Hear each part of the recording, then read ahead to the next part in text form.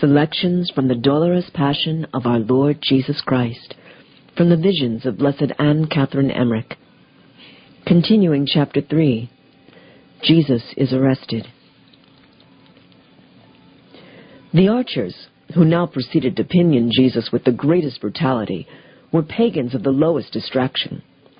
They tied his hands as tightly as possible with hard new cords, fastening the right-hand wrist under the left elbow and the left-hand wrist under the right elbow. They encircled his waist with a species of belt studded with iron points, and bound his hands to it with bands, while on his neck they put a collar covered with iron points, and to this collar were appended 2 leathern straps, which were crossed over his chest like a stole and fastened to the belt. They then fastened 4 ropes to different parts of the belt, and by means of these ropes dragged our blessed Lord from side to side in the most cruel manner. The ropes were new. I think they were purchased when the Pharisees first determined to arrest Jesus. The Pharisees lighted fresh torches, and the procession started. 10 soldiers walked in front. The archers who held the ropes and dragged Jesus along followed, and the Pharisees and 10 other soldiers brought up the rear. The disciples wandered about at a distance, and wept and moaned as if beside themselves with grief. John alone followed, and walked at no great distance from the soldiers, until the Pharisees, seeing him, ordered the guards to arrest him. They endeavored to obey, but he ran away, leaving in their hands a cloth with which he was covered, and of which they had taken hold when they endeavored to seize him. He had slipped off his coat, that he might escape more easily from the hands of his enemies, and kept nothing on but a short undergarment without sleeves, and the long band which the Jews usually wore, and which was wrapped round his neck, head, and arms. The archers behaved in the most cruel manner to Jesus as they led him along. This they did to curry favor with the 6 Pharisees, who they well knew perfectly hated and detested our Lord. They led him along the roughest road they could select, over the sharpest stones, and through the thickest mire. They pulled the cords as tightly as possible. They struck him with knotted cords, as a butcher would strike a beast he is about to slaughter. They accompanied this cruel treatment with such ignoble and indecent insults that I cannot recount them. The feet of Jesus were bare. He wore, besides the ordinary dress, a seamless woolen garment and a cloak which was thrown over all. I have forgotten to state that when Jesus was arrested, it was done without any order being presented or legal ceremony taking place. He was treated as a person without the pale of the law. The procession proceeded at a good pace. When they left the road which runs between the Garden of Olives and that of Gethsemane, they turned to the right and soon reached a bridge which was thrown over the torrent of Kedron. When Jesus went to the Garden of Olives with the apostles, he did not cross this bridge, but went by a private path which ran through the valley of Josaphat, and led to another bridge more to the south. The bridge over which the soldiers led Jesus was long, being thrown over not only the torrent, which was very large in this part, but likewise over the valley, which extends a considerable distance to the right and to the left, and is much lower than the bed of the river. I saw our Lord fall twice before he reached the bridge, and these falls were caused entirely by the barbarous manner in which the soldiers dragged him. But then, when they were halfway over the bridge, they gave full vent to their brutal inclinations, and struck Jesus with such violence that they threw him off the bridge into the water, and scornfully recommended him to quench his thirst there. If God had not preserved him, he must have been killed by this fall. He fell first on his knee and then on his face, but saved himself a little by stretching out his hands, which, although so tightly bound before, were loosened. I know not whether by miracle, or whether the soldiers had cut the cords before they threw him into the water. The marks of his feet, his elbows, and his fingers were miraculously impressed on the rock on which he fell, and these impressions were afterwards shown for the veneration of Christians. These stones were less hard than the unbelieving hearts of the wicked men who surrounded Jesus, and bore witness to this terrible moment to the divine power which had touched them. I had not seen Jesus take anything to quench the thirst which had consumed him ever since his agony in the garden. But he drank when he fell into the Kedron, and I heard him repeat these words from the prophetic psalm, "In his thirst he will drink water from the torrent." The archers still held the ends of the ropes with which Jesus was bound, but it would have been difficult to drag him out of the water on that side, on account of a wall which was built on the shore.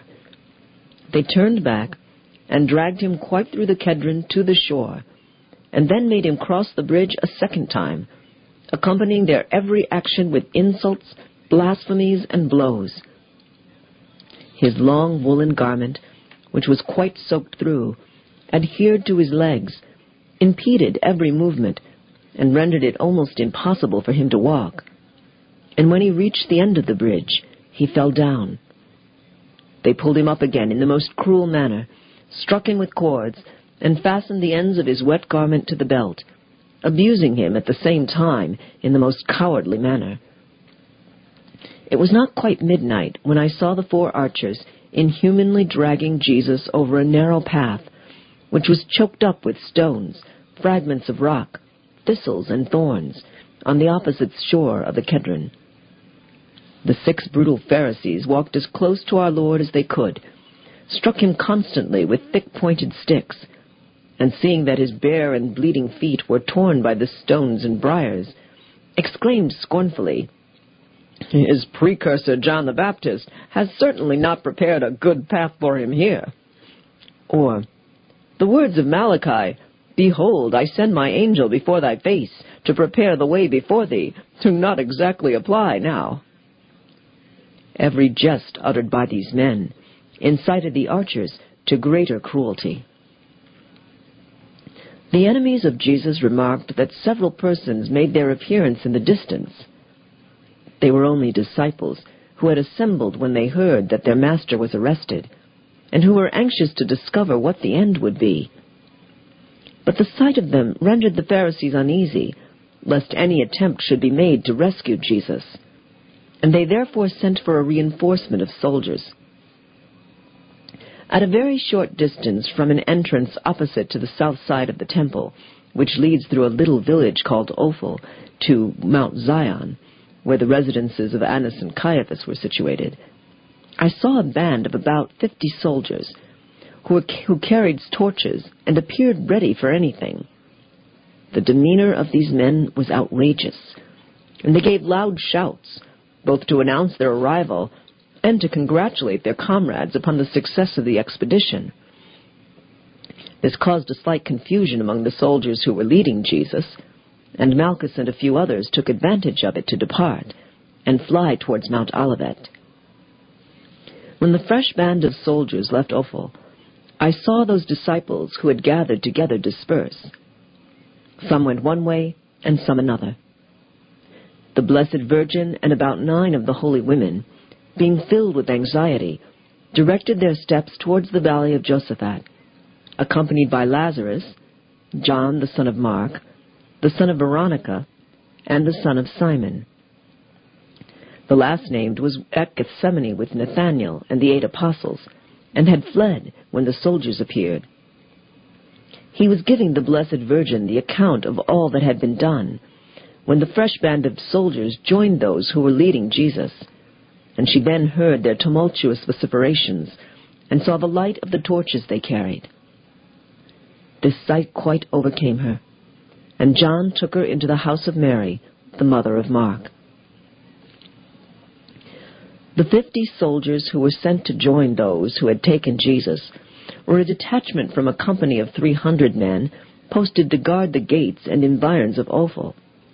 For the traitor Judas had reminded the high priest that the inhabitants of Ophel, who were principally of the laboring class, and whose chief employment was to bring water and wood to the temple, were the most attached partisans of Jesus, and might perhaps make some attempts to rescue him. The traitor was aware that Jesus had both consoled, instructed, assisted, and cured the diseases of many of these poor workmen, and that Ophel was the place where he halted during his journey from Bethania to Hebron, when John the Baptist had just been executed. Judas also knew that Jesus had cured many of the masons who were injured by the fall of the Tower of Siloam. The greatest part of the inhabitants of Ophel were converted after the death of our Lord, and joined the first Christian community that was formed after Pentecost. And when the Christians separated from the Jews and erected new dwellings, they placed their huts and tents in the valley which is situated between Mount Olivet and Ophel, and there St. Stephen lived. Ophel was on a hill to the south of the temple, surrounded by walls, and its inhabitants were very poor. The slumbers of the good inhabitants of Ophel were disturbed by the noise of the soldiers. They came out of their houses and ran to the entrance of the village to ask the cause of the uproar. But the soldiers received them roughly, ordered them to return home, and in reply to their numerous questions, said, "We have just arrested Jesus, your false prophet, he who has deceived you so grossly. The high priests are about to judge him, and he will be crucified." Cries and lamentations arose on all sides. The poor women and children ran back and forth, weeping and wringing their hands, and calling to mind all the benefits they had received from our Lord, they cast themselves on their knees to implore the protection of heaven.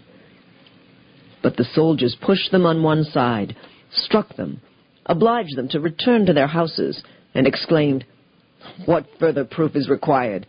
Does not the conduct of these persons show plainly that the Galilean incites rebellion?" They were, however, a little cautious in their expressions and demeanor, for fear of causing an insurrection in Ophel, and therefore only endeavored to drive the inhabitants away from those parts of the village which Jesus was obliged to cross.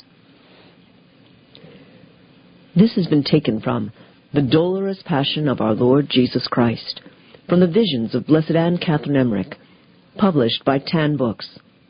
For more information, call 1-800-437-5876, or find them on the web at www.tanbooks.com. This work is in the public domain.